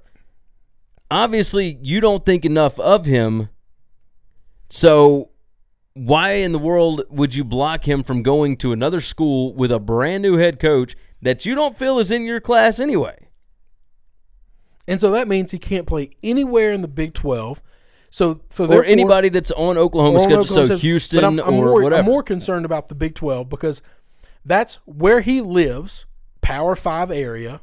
The only schools in his region are all right there, and they play them all. Yeah. So he has to leave a place, and I don't know if he's from that area. He might be from Florida or California or whatever. But let's say a kid, like a lot of kids come from Alabama. A lot of kids come from Mississippi. A lot of kids come from these small southern areas, these small southern states. And if you came from there and you want to stay close to home, but now all of a sudden you want to transfer, well, we'll let you transfer, but you better be willing to go play in Washington. You better be willing to go play in Oregon. Oh, man, I don't know anything about the West Coast. My family can't ever come watch me go play there. Kendall is from North Carolina, from Charlotte, North Carolina. So that's irrelevant. But it's the same concept of we're forcing this kid to move away from an area that he went to just because you don't want him anymore. Or he doesn't want to be there anymore. What if you love him? That's fine. Man, this is America. You have a right to change your mind. That's true. There's almost nothing you can't get out of in this country that you made a decision on, except for taking a scholarship from one school and then that school saying, we're going to tell you where you can and can't play if you ever want to leave here. No, you're right. I just think that's garbage. So I watched a YouTube video not too long ago about the NCAA. A friend of mine sent it to me, the NCAA, and like the history of it and how it was founded. And it's only purpose when it was founded was to protect students. Because kids were now it's a far getting killed. And now all it does is protect the establishment, and it cares nothing about the students. Nothing. And anybody from the NCAA want to call us and argue that point, I would like to see some type of case that you would make to where you actually put the students' best interest at heart. Yeah. Where you have protected and defended students. Yeah. Because you don't. You defend schools. You defend establishments now. I'm with you. Billion-dollar organizations and multi-million-dollar coaches. But these kids that get a scholarship. Well, congratulations. You know what that degree is going to get you? Almost nothing. Almost nothing nowadays. Almost nothing. You're talking to two guys that don't use their degree at all. Nope. Or don't have a degree. Yep. We make a living. Yeah. And we're doing just fine. It works out fine. That's right. It works out well. Let's talk about Tate Martell going to Miami. So the waiver process, obviously we're not big fans of the graduate transfer deal, et cetera, et cetera. Tate Martell decides once Justin Fields enrolls at Ohio State that he is out. He's not hanging around. He's not fighting for this job. None of that mess. He's going to Miami. So he decides to transfer. And now he is actually lawyering up so that he can play immediately. Correct. For Miami in 2019. Our guy Mars doing that? No, this is not Mars. Okay. I know that Mars has done a lot of them for many, many, many of these. Mars is representing Justin Fields. Oh, okay. So, I knew that. I recognize the name from he needs to get on the Oklahoma guy too. Kendall, somebody needs to get on the Oklahoma guy. Somebody will get on Kendall. That'll happen. Like Oklahoma's not going to be able to block him. All right. But the NCAA can approve any waiver that they want to, right? That's right. So Justin Fields, it was the baseball player with the racial slur. And for Tate Martell, I could not figure out anything. What's his case going to be? Yeah, I don't know the answer. But that's what he's doing, and so reports are that he's got a better chance than you would think. Well, yeah, and of course, good attorneys can make stuff happen. Sway anything. No, they make things happen. I'm not. So his biggest thing will be the coaching change, right? But coaching changes in the past have never. That's right. That's not going to get you to play immediately. Like you'll have to sit out the year, but because he was not involved in all of the extracurricular stuff that happened at Ohio State, they think that he might use that to try and get an immediate. I didn't know this program was as dirty as it is, and I don't want to be associated with it. Yeah, I mean, I'll tell you this: in today's climate, in the world in which we live today, I actually think if you wanted to walk, now it's kind of hard to say I want to leave there and go to Miami, but if you wanted an out, I think it would be real hard for you to go to whatever body is judging you and say, look at the people running this place. I strongly disagree with what the leadership has done, and I want out. And for you to be able to say, I kind of agree with the kid. Yeah, I wouldn't want them attached to my resume either. I think it? Granted, like I said, tough pill to swallow when you're changing that for Ohio for Miami, but I'd actually like the argument. Yeah, no, I like the argument as well. And Miami, for what it is, I mean, the reputation of the program has been cleaned up with Rick. Oh yeah. Manny Diaz, its reputation was years past, and it is. Wait, even before Rick got there, they weren't good at football anymore. But they had cleaned it up from the just. I am of the opinion that they were. If they let Tate Martell play immediately, you just need to do away with the waiver process. Oh, completely. Just let everybody go and play wherever they want to immediately. But that's what you and I have talked about in the past. Right. But if you get one transfer. If you're going to have these rules. You get one do-over. If you're going to have the rule and then people find loopholes out of them every freaking time, agree. then just do away with it. This is where I always want to put my lawyer hat on, even though I don't know a whole lot about the law, and just say, look, if there's loopholes around it, we need to just scratch it. If we're not going to enforce it, then we need to just scratch it. Because that's the thing. They're not enforcing this at all anymore. Kids are playing immediately over the past 3-4 years. The number one question I ask time. about a rule is, what is its purpose and who is it hurting? Yeah. Okay. These are the two questions I ask. Does it serve a purpose? Does it actually serve a purpose? And who is it hurting? And when you ask, if I said everybody should be able to transfer once, free of charge, no ifs, ands, or buts, no questions asked, no penalty. You just get one do-over in life. I was 17 or 18. I made a commitment. I shouldn't have to live with that commitment forever if I got into it and realized I made a bad decision. Regardless of what the decision was, you should be able to say, I changed my mind one time. We all should have that. I would like to know who that hurts. I don't have an answer for you. Well, the only people it hurts are the big boys that write the rules. Yeah. Because nobody is making a commitment to go to a small school and then saying, oh, well, I think I want to go, sit behind the 3 quarterbacks at Clemson. Nobody's going to have a great year at Memphis and be like, oh, man, I think I'll just go play at Clemson behind Trevor. Like, nobody's going to do that. Or you could have a really good but you could say, or you could a situation like this year where Oklahoma is looking for a quarterback. They've got a team, but they need a quarterback. In that situation, yeah. And let's say I, as a young recruit, I want to go play behind Trevor. I just watched him win the national championship, and I say, you know what? I want to test myself against the very best. I want to go play behind him. Then there's nothing wrong with I want to see that. if I can beat him. And if you get there and you realize he's a true freshman and he says he's going to stay for 4 years, and you're like, all right, I'm not doing this. It's okay to say, I tried. I tried to beat the very best, and I couldn't. And there's no shame in that. So let me go play somewhere else where I could play for 3 years and then do whatever I can do. Well, it's like Justin Fields. Yeah. I don't think there's anything wrong in that. Nope, I agree. I agree. I don't like the blocking, though, even more than the fighting to having to fight the NCAA for waivers.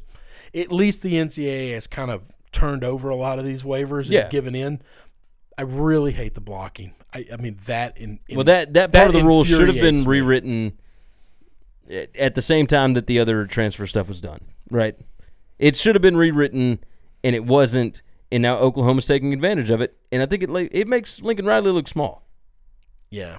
I mean, it's not a good look for them whatsoever. I don't think it helps you out recruiting in the future. I don't know, but man. I could be wrong. Nick has blocked plenty of people, and he's never hurt being recruiting. He just never has. Well, most people don't believe that they're going to end up recruiting or transferring. That's the thing. Like, if you want to be an NFL player, you go to Alabama. I don't know, man, but guys tried to follow Kirby, and he blocked them. There was one guy, but didn't matter. This is one guy. One is agreed. too many, but it didn't hurt Nick in recruiting after that. Sure the hell wish it would have. Yeah, okay, I'm with you. Now that ended up going the way it was supposed to. That's right. But even still, it didn't stop him from stepping to a podium and calling the kid a quitter. That was a different kid. Just saying. Blake Barnett. That's who he was talking about. And that's because Blake Barnett quit on his team in the middle of the season. Doesn't matter. So I understand the different side of that. You're talking about semantics. That does not matter. All right, that wraps up our college football transfer talk, I guess. Like I don't know what segment we're going to call this, but that's what that is. As always, show is brought to you by Tunica, Mississippi, South's premier sports gambling destination. 6 incredible sports books. Go check them out at tunicatravel.com. We will be at Hollywood Casino this Sunday. Yeah, January 20th. I had to double check myself. That's all right. I'm like, that's okay. January 20th. We're going to be there about 11 o'clock. The show starts at 12:30. Come hang out. We're going to go for about an hour. We'll be done about 30 minutes or so before the Rams and the Saints kick off. Food and drink specials. It's going to be a good time. Hollywood Casino, January 20th. Come hang out with us. We want to shake your hand. We want to tell you thank you for your support. We appreciate you guys. We'll see you next go-round.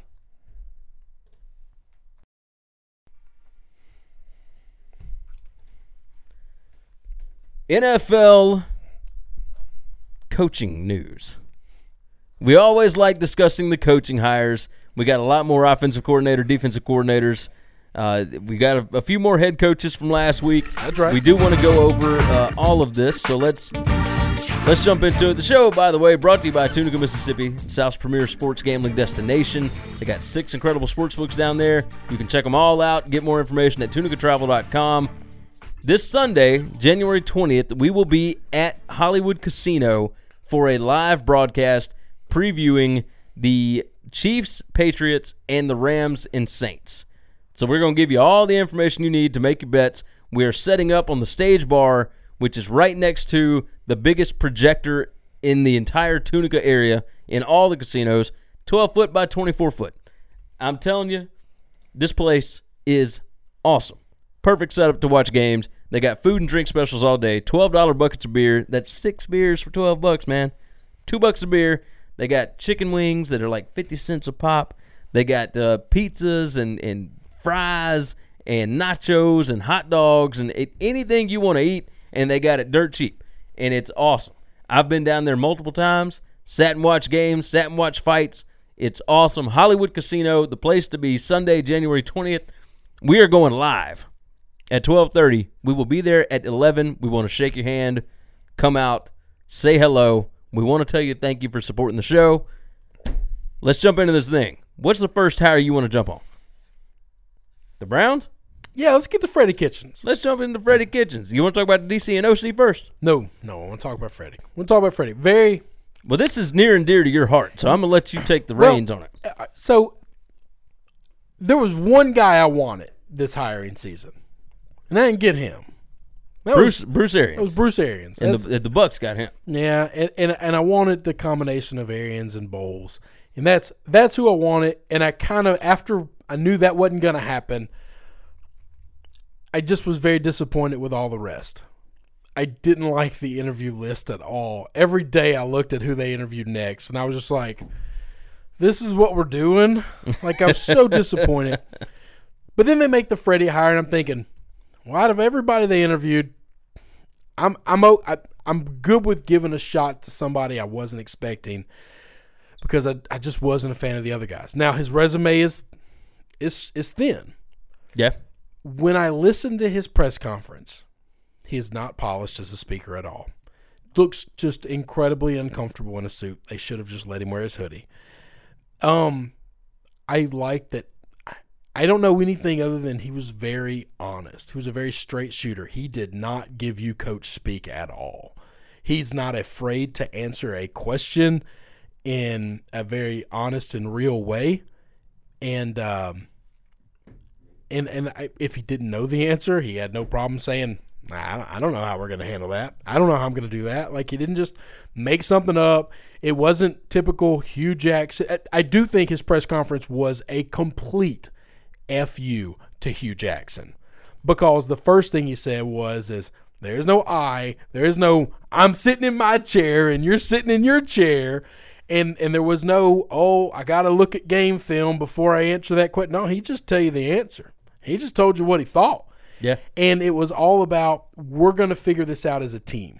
I'm not going to have all the right answers. I'm going to lean on my other coaches. I'm going to lean on the organization, the front office for help with everything, and everything we do will be a collective, collaborative effort. And I really like that. Being the Pats fan that I am, watching other we always say this forever and ever and ever, organizations win championships. Yes. Not individuals. And he was very much bought into the organization of the Cleveland Browns winning this thing. I trust in John Dorsey. I think John Dorsey is probably the best overall football general manager in all of the NFL. Whew. I really do. What he built in Kansas City is pretty amazing, and he left Kansas City strictly because there was nothing to build. Now, you got to hold your nose a little bit because he's going to take football guys. He only cares about football. So if you beat somebody about the face every now and again, you're just going to have to swallow that pill and say, man, all right, that's just – he going to be wearing brown and orange for a while. But that's John Dorsey. Yeah. He don't miss. I questioned a lot of his draft picks. All of them hit. I was wrong. He hit all of them. He had a lot of draft picks last year. He hit them all. There's not a lot that I question about what he does. Get to the OCDC hires. Steve Wilks. Really like Steve Wilks. Steve Wilks was a stud in Carolina. Yeah, he's defensive coordinator, former head coach of the Arizona Cardinals. And he got 1 year at Arizona, taking over a terrible team, had a bad offensive coordinator hire, and you're one and done on a bad team. He's doing exactly what he was born to do, which is coach defense. And I'm going to tell you this, when he was at Carolina, his defenses were lights out. They were tough as nails, and I'm very excited about him. Pretty excited about Monken coming over from Tampa Bay as the OC. Now, I like that Freddie's going to continue to call plays. Yes. I want a head coach that calls plays because I don't have to worry about another team just coming and hiring my OC as their head coach next year. If he's not the play caller, it usually doesn't happen. But if you look at the offenses and Fitzmagic for a couple of weeks was crazy. Well, and even so the reason that the Bucs lost this year was not the offense. No, and not until Jameis got back. And then I think there's only so much you can do with Jameis. But even then, they were still putting up points. Some games. Yeah. So there were some games, but yes, you're right. But through an NFL season, just pure total garbage. Yeah, the defense was awful, and the defense cost them a ton of games. And I think he was ultimately fired because, or let go because. The whole staff was. Yeah, but there was talks that he was going to get the head coaching job. They were just going to get rid of Cutter and move him up. Ooh. But I think he kind of earned it. I mean, he wasn't the reason they were bad. No. But I also think they saw Jameis didn't improve under him. Yeah, and well, you know the thing was, Dirk Cutter was the offensive coordinator. I think there's only so many times that you can continue to hire the OC, right? Well, yeah, that's right. That's what they did for Cutter. Schiano was the head coach, right? And then Cutter got hired to well, at one point in time, to fix the plays, like Cutter took over play calling. I'm thinking play calling wasn't your problem. Well, no, Cutter was the play caller when he was the OC. Yeah, I'm talking about this year. No, I'm with you. To start the season, oh, yeah. No, Monken was calling play. In the middle of the season when they were still bad and the record was terrible, Cutter was like, I'm taking over play calling. And I thought, man, I think some 38-year-old dude from Harvard's averaging 40 points a game for you. Yeah, I don't think play calling's the problem. It ain't the offense. That's right. I'm happy with that. I like that Freddie's still working the play calling. And I like that they're going to run this as an organization. Once again, I'm just going to trust John Dorsey. I think he knows far more about this stuff than I do. Freddie Kitchens has been around the world. He's got the freakiest resume out of any NFL coach standing right now. Yeah, it's insane. And that's not like freakish good. Like this guy, based on merit, based on resume, did not deserve this job compared to everybody else that interviewed for it. I'm very glad that he's the guy over everybody else that interviewed for it. He's a football guy. I like football guys, and I like him as a man, the way he took accountability when they asked him hard questions, the way he doesn't just give you coach speak. He doesn't do the Belichick thing where he just gets up there and mumbles and gives you nothing. He's going to answer your questions very honestly, and if you said something or asked him about something inappropriate, he has no problem telling you, just putting you in your place. Yeah, I'm not going to answer that. I'm very excited for what Cleveland football has to come in the next couple of years. Let's talk about something else I know you're excited about. Vic Fangio. Man. The Denver Broncos got a good one. Bears DC. They hired offensive line coach Mike Munchak, who was second for the job, I think.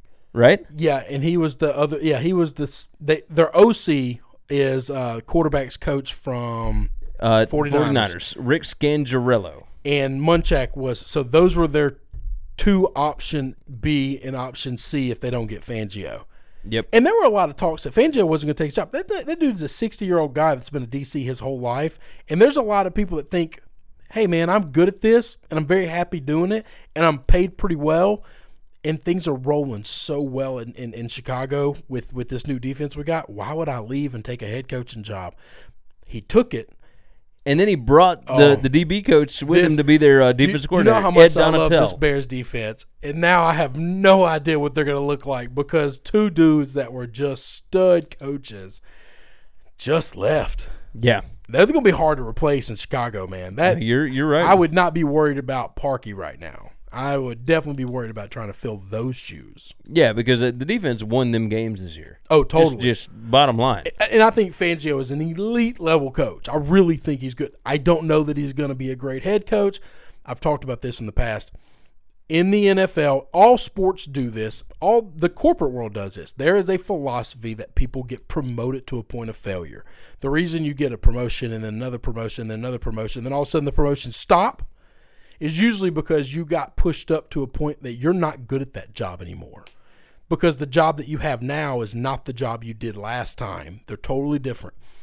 I think that happens in the NFL more than any other sport where you can be an unbelievable offensive-minded coach or an unbelievable defensive-minded coach. But when you have to sit in the head chair and make all decisions, you're not good at that job. I don't want to see that with Fangio because I like him, and I like that defensive guys are still getting jobs. I'm with you. Let's talk about the Dolphins coach. I do think the Bears are going to be nasty. The Broncos are going to be nasty defensively. Oh, I agree with that. The Dolphins, Brian Flores. Okay. Linebacker coach from the Patriots. I was a little surprised.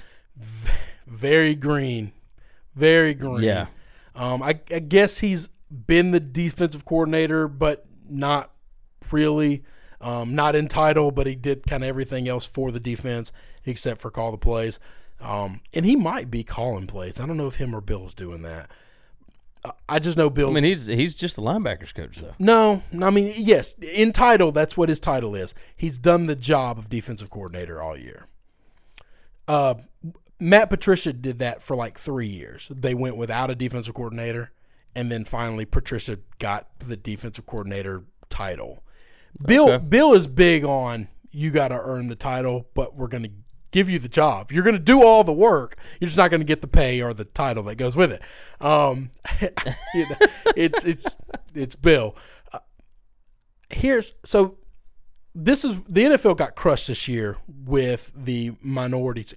All the coaches that got fired, so many of them were all the black coaches, the minority coaches. And then he's the only one that got a job. And the problem is I don't know that that's a good job. I don't know that that's a job that he can keep because I think these guys keep getting jobs before they're ready. I think Steve Wilkes is going to be a good coach. I don't think he was ready to be a head coach. No, I agree with you. And I've heard a couple of other people talk about this, and I don't remember who. I wish I could credit them, but there needs to be some type of like system in place to where we need more minority coaches in the NFL. So much of the league is made up of minorities and players. You have to have some comparable minority representation in coaching, in leadership positions. I think that's important. Front office as well. I think to get there, you can't just have a guy be a first-year defensive face of a program and, he did good, let's give him a job. Because then if he fails at that job, you didn't help him and you didn't help the rest of them trying to make a difference. You've got to groom them. You've got to teach them the job. You've got to give them all the tools there is, because I'm sure just coaching next to Belichick doesn't mean you've learned everything. I don't know that Bill shares all the things that he has inside his head with his coaches, because when they leave there, they don't tend to do well. No, none of his coaches. Like Bill O'Brien is the best coach. I don't know that he's great. I don't know that he's good. And that's the thing. Like we've talked about Bill O'Brien all year. We thought. Sorry about that. When he started 0-3, we thought he'd be the first coach fired. I thought he was going to be fired. I thought either him or Hugh were going to get canned. That was the list. And then he goes on he wins 9 10 in a row. No, he won 9 straight.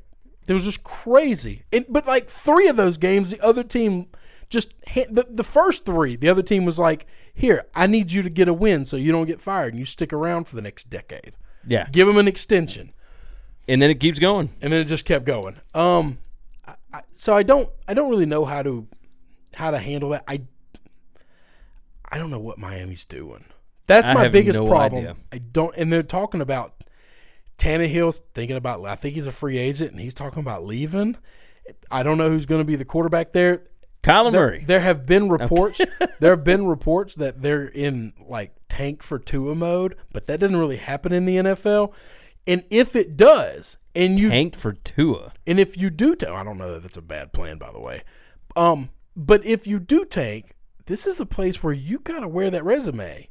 And so if you go 15-1 or 0-16 or 1-15, sorry, the other way, like, and then the next year you get the guy you were hoping to get, and let's say you go, 5-11. Yeah, I was trying to come up with a not a terrible record, but not like a great record. I think there's a lot of places that were like, we knew we tanked last year, but we tanked last year, and then you still had a losing record this year, we're going to fire you. Yeah. Like, I think you can lose your job. I don't know that if I'm the coach, I would buy into that. If you create a losing culture, yes, it is tough to get out of that. Really, really hard to get out of that. And this is not college where you flip over players. No. Right? You can't go get a bunch of graduate transfers or JUCOs and just be studly the next year. You got guys under contract. Yeah. And they are going to be your team. And that is what it is. I don't know what's going on there, and I hate that he ended up there. The Bengals hired Zach Taylor. I don't know what in the hell is going on in well, you know exactly Cincinnati. What's going on. The same thing that's going on everywhere else across the league. Anybody that has ever graced the presence of Sean McVay is getting a job right now.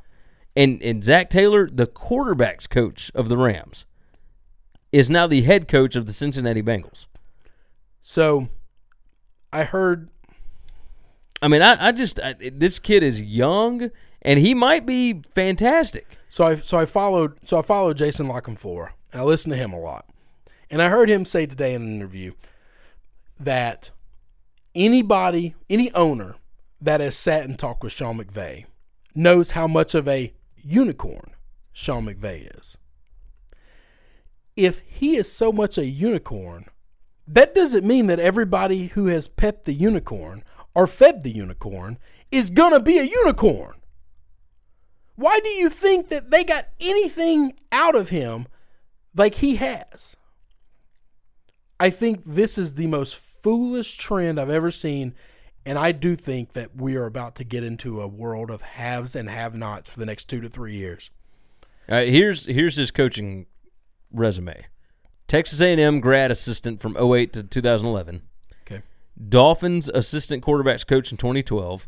Dolphins quarterbacks coach 2013 to 2015. Was Gates with the Dolphins those times, I wonder? I know for obviously 2015, 2014, but I wonder if I have no idea. I wonder if he was there for 2012. 2015, he was the offensive coordinator. Okay. There. Here is the connection. He was the offensive coordinator and quarterbacks coach for the Bengals in 2016. Okay, so and they know who he is. And then the Rams in 2017, he was the assistant wide receivers coach. And then in 2018, he was the quarterbacks coach. Okay. And so he's got history with the Bengals. He played quarterback at Nebraska and he was under Bill Callahan. And if he coached under Gase, because I actually do respect Gase as a head coach and an offensive mind. I think he's a sharp guy. Well, I think he used to be. I don't know what the hell happened the other day. But he was there.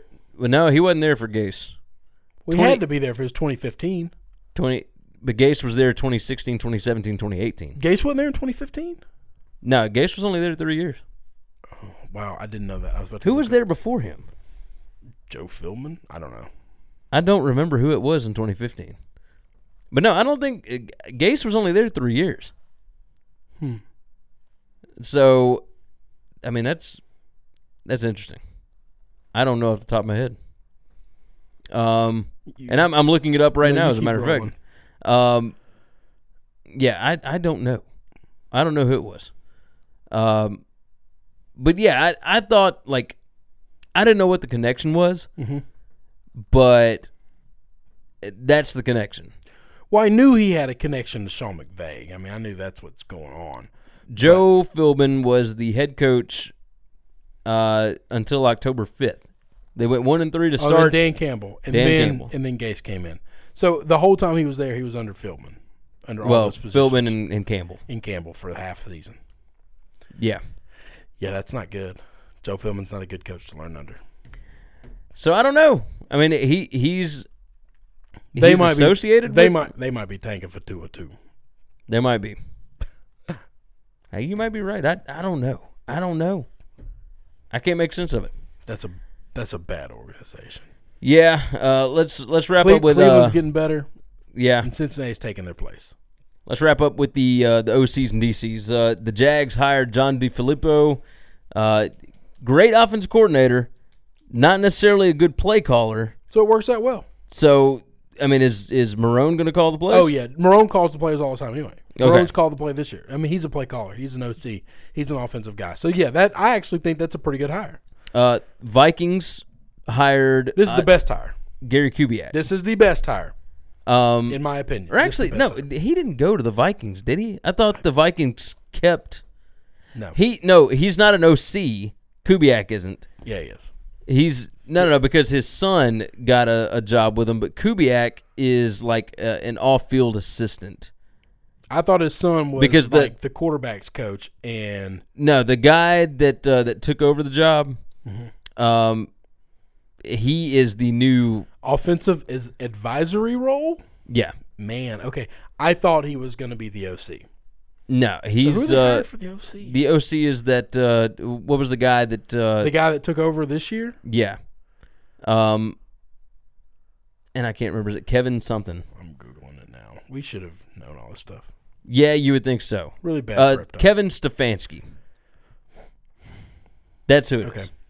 And so, but Kubiak's son got hired on the staff as well. Yes, and I knew that, which is why I thought Kubiak was going to take the OC job. I don't think Kubiak wants an OC job.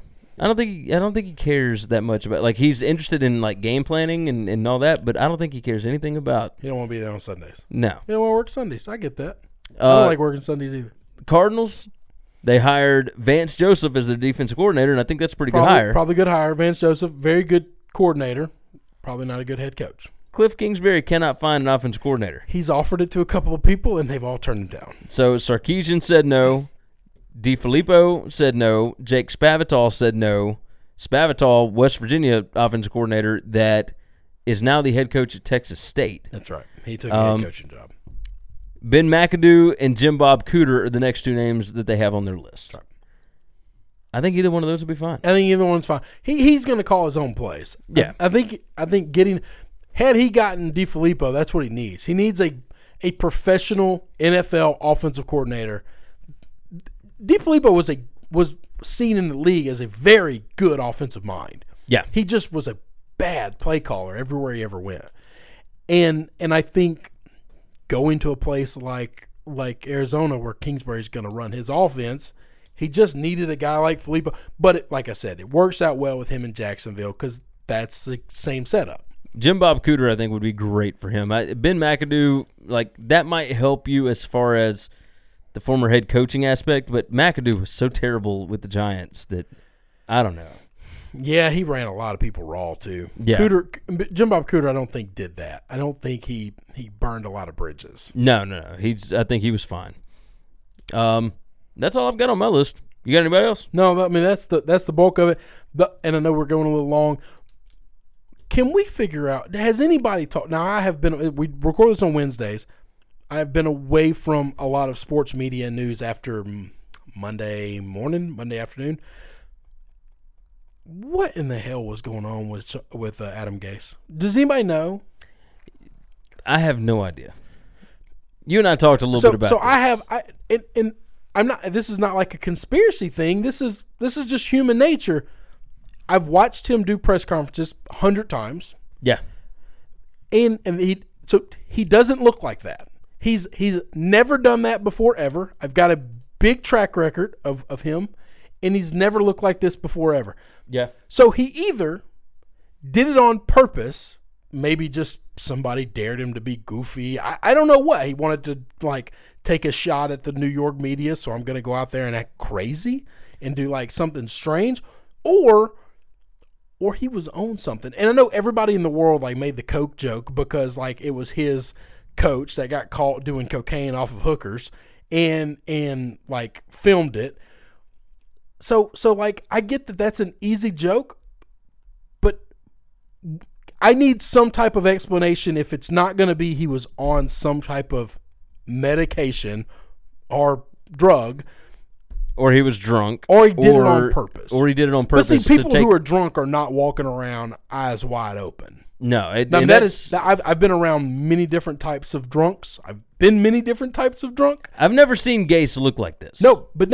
So it either had to be on purpose or it had to be chemically induced. Yeah. This is not, it was just a coincidence. This was an accident. It's just not that. No, you're right, and I'm sure we'll hear something about it. I just want to know, and if it's happened, I need to go find it.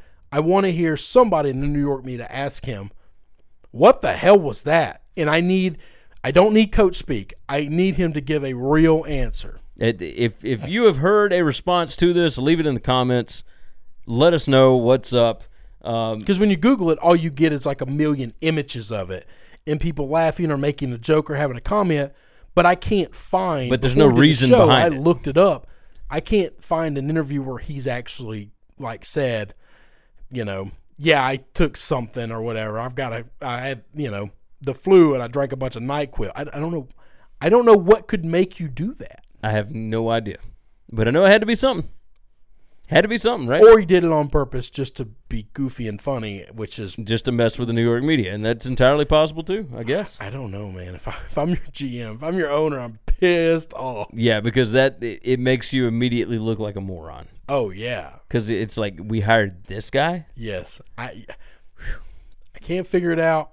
That's the only coaching kerfungle that threw me for a loop this week. Yeah. No, you're right. That wraps up our NFL coaching hire talk, I guess. Sure. I don't know what to call it, but that's what we're talking about on this one. That's what we did. Tunica, Mississippi is the presenting sponsor of the show. TunicaTravel.com is the place to go to find information on all 6 of their sports books. We are going to be at Hollywood Casino this Sunday, January 20th. We'll get there about 11 o'clock. We're going to shake hands, kiss babies, all the wonderful things. Come and hang out with us. The show starts at 12:30. We're going to preview both games. We're going to give you all the information on what picks you need to make. We are set up on the stage bar right next to the sports book, right next to the biggest projector screen in Tunica at any of the casinos. It's 12-foot by 24-foot. Perfect place to come watch the games.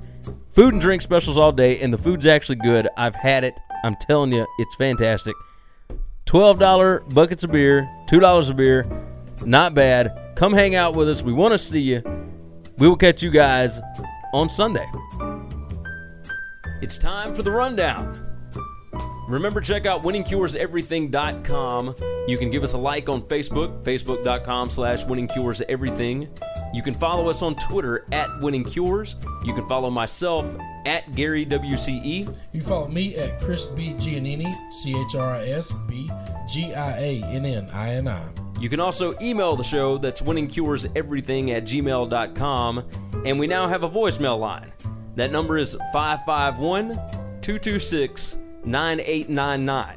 If you want to call and bash us for talking bad about your favorite team, or praise us, or just tell us about how awesome your team is doing, leave us a voicemail. That number again is 551-226-9899, and we may toss it on the show.